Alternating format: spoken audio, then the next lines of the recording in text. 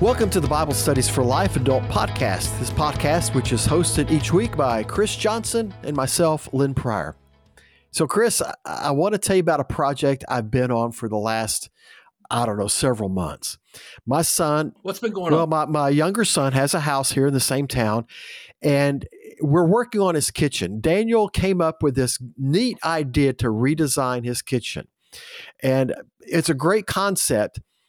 But pulling it off has been a challenge for us. Now, I'm not going to go into the details, and you really need to see pictures of what's complicated about this one project, this one part of the kitchen. But we have tried several solutions to this one set of cabinets. And as yet, this has been months now, we still don't have an adequate solution.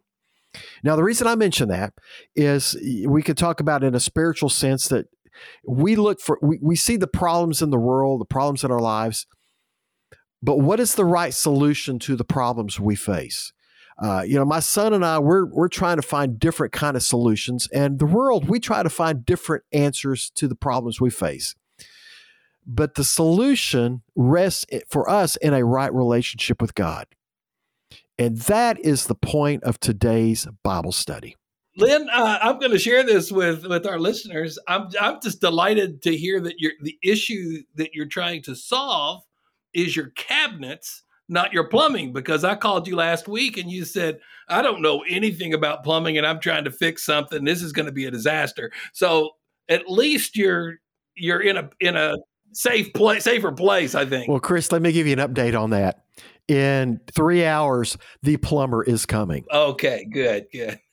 Sometimes that's the answer, man. Call a professional. I'm happy to talk spiritual matters with anybody, but I do not want to talk plumbing. Well, we are in this study called It's All About Jesus. So this is our second week. Last week, we looked at the mission of Jesus, where he said to his hometown folks in Nazareth that he was the Messiah, that he was the fulfillment of what Isaiah prophesied.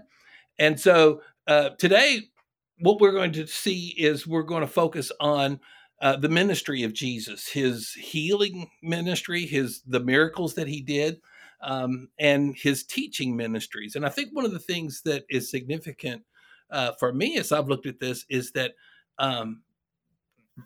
there is a sense that they connect.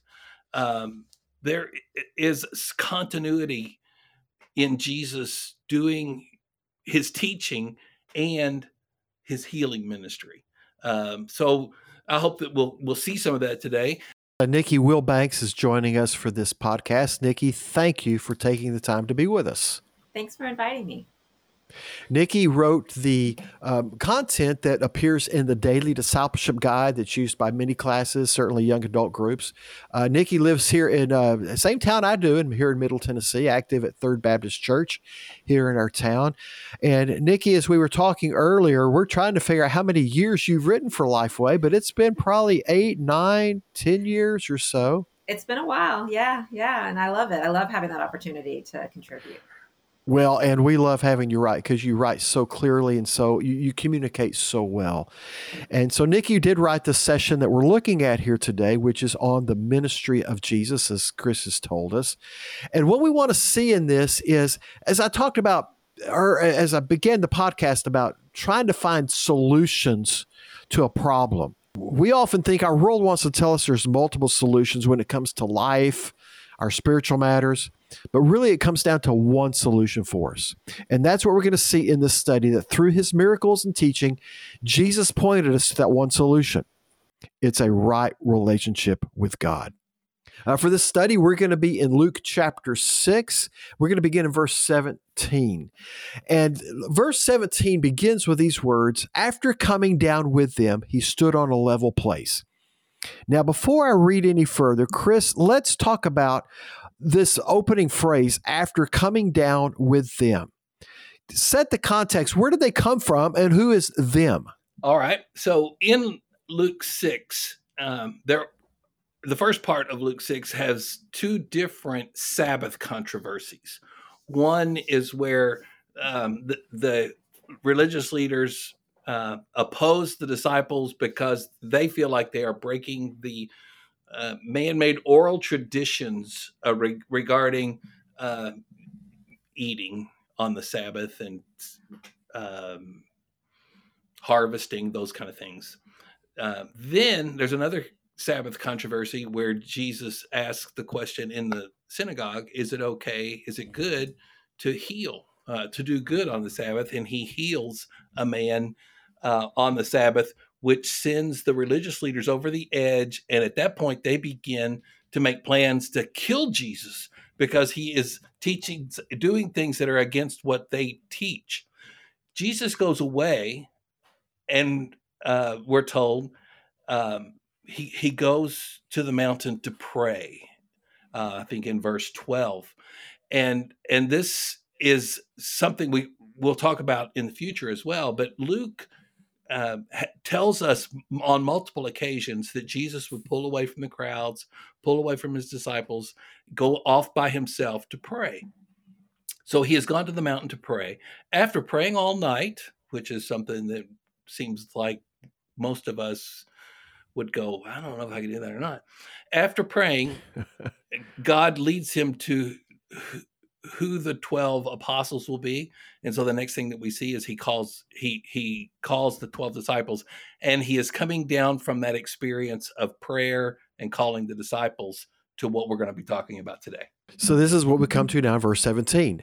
After coming down with them, he stood on a level place with a large crowd of his disciples and a great number of people from all Judea and Jerusalem and from the seacoast of Tyre and Sidon. They came to hear him and to be healed of their diseases, and those tormented by unclean spirits were made well. The whole crowd was trying to touch him because power was coming out from him and healing them all. So it's interesting to me that he's all-inclusive, that he's healing them all. As we've talked about, and as we look at, especially the Gospel of Luke, Jesus heals fellow Jews, but he heals people who are Gentiles, who have Roman background. In chapter 17, he will heal a man who is a Samaritan from leprosy. So Jesus heals all of the people, not just the Jewish people, but he heals all people. As he does this work of healing, he is also revealing some very important things about who he is and some things about God. Well, let's talk about that, Nikki. And if I can ask you this question then, as Chris said, this tells us something about his character. What does the fact that he's healing these people, what does that tell us about his character? Well, when I was reading this, what really stands out to me is just how compassionate Jesus is. And I think that's a word that comes up over and over again in the New Testament to describe Jesus and to describe his feelings in the moment that lead to his actions. He has compassion. And it's this compassion, this love, that is flowing out of him and that causes him to do the things that he does, that causes him to come and as a baby, as right now we think about that kind of stuff.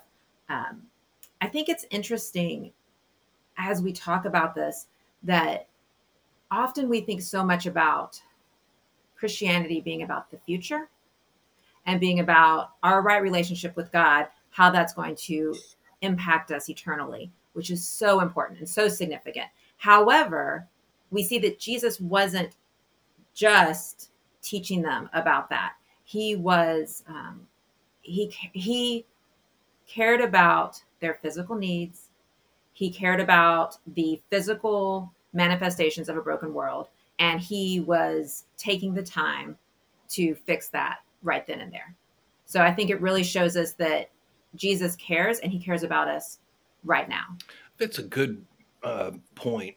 I think first, the compassion of Jesus, but that he cares about us and he meets our needs in real time. Now, I think that is a message that we need to be reminded of in the church today, that in the same way that God cares and shows compassion to people in the Bible, he does that for us. I think that's a part of what gives people hope in their daily walk with the difficulties of life. It is good to see there's such a holistic ministry to what Jesus does. Nikki, I like the way you said that. It is important that he is there for the spiritual, to bring us into eternal life, into that eternal relationship with God. But it's for the here and now just as well. I've heard of people that described as, he's so heavenly minded, he's no earthly good. And that's not Jesus. He cares about what they're going through at that moment, which is powerful. But Jesus didn't just heal. He also taught. Now I think as he healed, part of that healing was it's revealing he is the Son of God. He is the Messiah. And the fact that he healed them also, the fact that they've been healed, I want to really listen to what this man's going to say. So it helped give some credibility to his words and the teaching he gave. And which is when we come to verse 20. This is where Luke tells us, then looking up at his disciples, he said, "Blessed are you who are poor, because the kingdom of God is yours. Blessed are you who are hungry now, because you will be filled. Blessed are you who weep now, because you will laugh. Blessed are you when people hate you, when they exclude you, insult you, and slander your name as evil because of the Son of Man.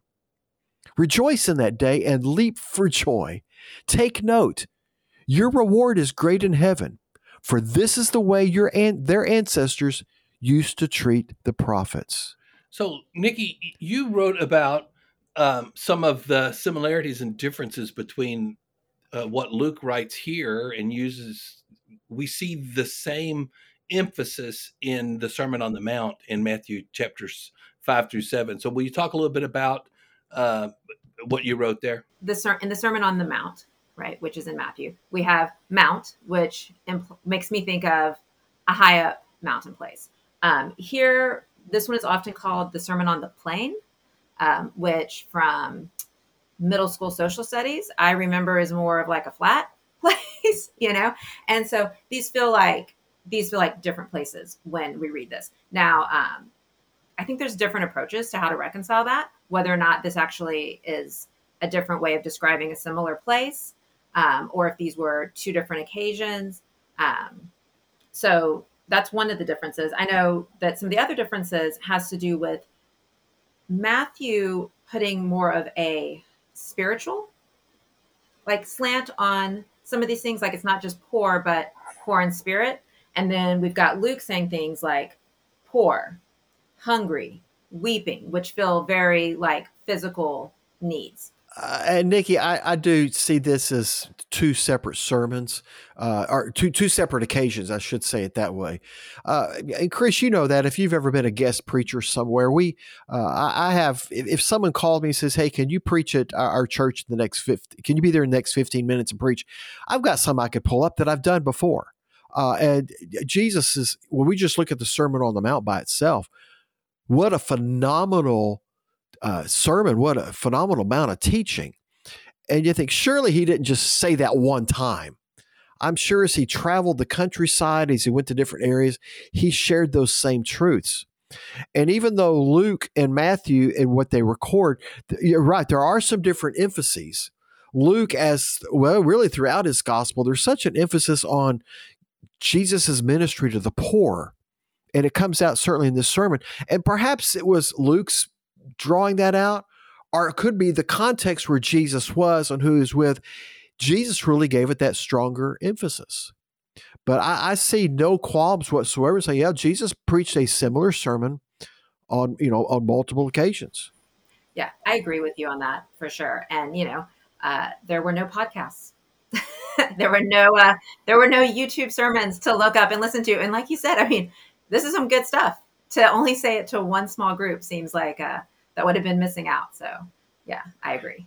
So one of the things that I noticed in the Daily Devotion Guide is that you talk about the upside down kingdom. When we think of people who are blessed, even today, we think of people who are doing well, who are successful, who are healthy, who are wealthy. And yet Jesus is saying blessed are people who are not in those circumstances. Yeah, I agree. And, I think that it can be a beautiful thing, and it can be so helpful to use terminology like that sometimes in our daily interactions, where we are letting people know that we recognize that good things in our lives are from God, are gifts from God. And, so I don't think there's anything wrong with saying blessed to describe some of the ways that we feel that. But yeah, here though, if you step back and you look at it, it doesn't sound blessed at all, there's different ways of kind of looking at that word blessed. I know some translations say happy, which I like, I think that happy is part of the meaning of that, but I think that what that does is that takes away from, that makes it feel like the blessed is a feeling, that it's just something that, oh, you're going to feel happy, you're going to feel good. And maybe you can feel happy when you're hungry. I personally feel very grouchy when I'm hungry. That is not a good time for me, or tired for that matter. But to say you're happy when you're weeping, it loses a little bit there when you start to put those two words together. I've heard Timothy Keller, because those sermons are in fact available on YouTube, and he referring to it as deeply satisfied, which points more to, I think, what we're talking about in this session, which is it's about having a status of a right relationship with God. And so being deeply satisfied in that blessed or blessed status that we have as sons and daughters of the King. Well, that word blessed that's in our translations in the English is that word makarios in the Greek, which is literally translated as happy. And I know we have problems with that because we tie happiness to our emotions, tie happiness to our circumstances. But that is the Greek word. And as I look at it in that context, it's like Jesus is really turning this idea of happiness on its head, or to put our term, blessing. Because as you said, we look at material things, we look at a good bank account, we look at those things that those certain televangelists really want to lift up. But it's like Jesus said, you really want to be happy? I'm going to turn that on its head. I'm going to totally redefine that for you. And it's got nothing to do with these things. It actually has to do with, and of course, it's this idea of being poor. But it's not that you're happy because you're poor, but it's the consequence that comes beyond that, which is the kingdom of God is yours. The happiness, the blessing doesn't come because you're hungry. It comes because you're filled. And when we put ourselves in those positions where we seek his blessing and his, if I can say it this way, his definition of happiness, it turns it all away from how the world defines it. Yeah, I think that's totally true. And I think one of the other things when I was studying through this that, what you were saying, I feel like really points to is that these ideas point to a dependence on God. And I think that it is,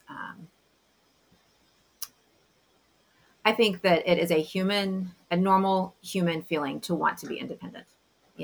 We want to be independent and we want to be able to do things ourselves. We want to be able to repair our own plumbing, and not have to call somebody else in. We want to age gracefully and live independently as long as we possibly can. We don't want to have to depend on other people and so much. And to step back and to say, when we're in states of need and states of want and hardship, that is oftentimes what turns us into God and to recognize how much we need to depend on him. So what we see here is that Jesus, he heals, he teaches, he's bringing healing to our lives. And in this passage, Jesus has taught us that the path to joy and favor with God, he's taught us what that path is. But as we move into verse 27, Jesus also teaches us to love as he loves. Jesus said, "But I say to you who listen, love your enemies. Do what is good to those who hate you. Bless those who curse you. Pray for those who mistreat you. If anyone hits you on the cheek, offer the other also. And if anyone takes away your coat, don't hold back your shirt either. Give to everyone who asks you, And from someone who takes your things, don't ask for them back. Just as you want others to do for you, do the same for them. So we get back to this idea that what Jesus is teaching in this particular sermon, it's the opposite of what we would think. We think love your friends, love your family, love people who love you. And Jesus flips that. Love your enemies, love people who are opposed to you, love people who curse you, pray for them.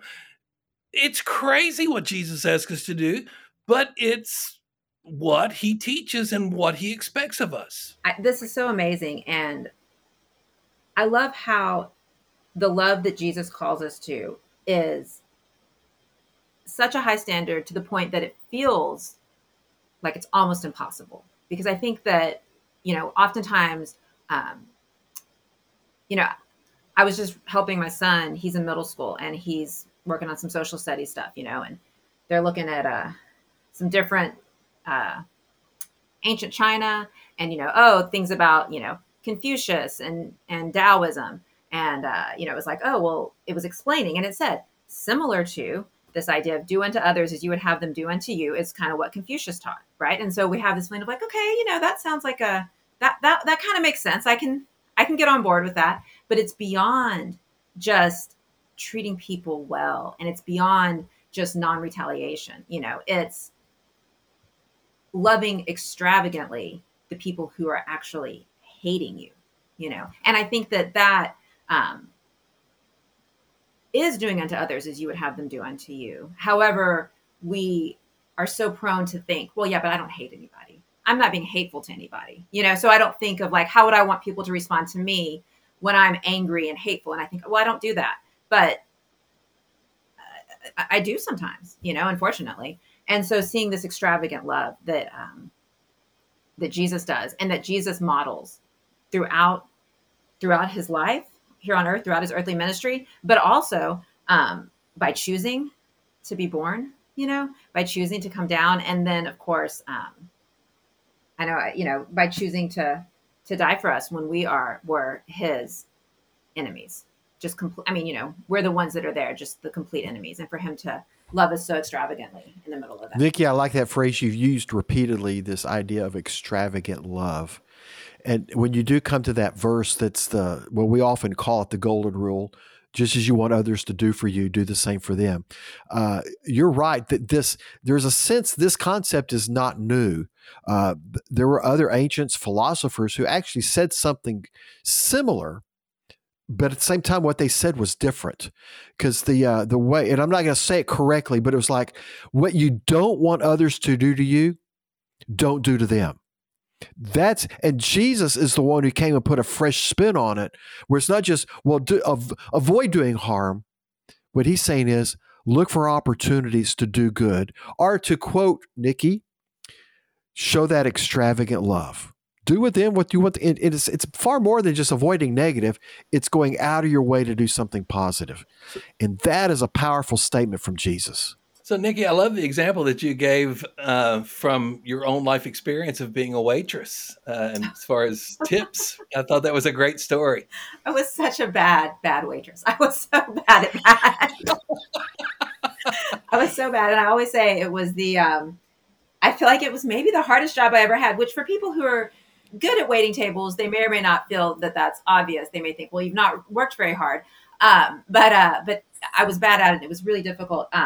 I guess I was just saying how that because I did wait tables and it was so hard, and then you would feel like I was just working really hard and putting myself out there and smiling and trying so hard. And then you come back and it's like, oh, $1 tip, and it kind of feels a little sad.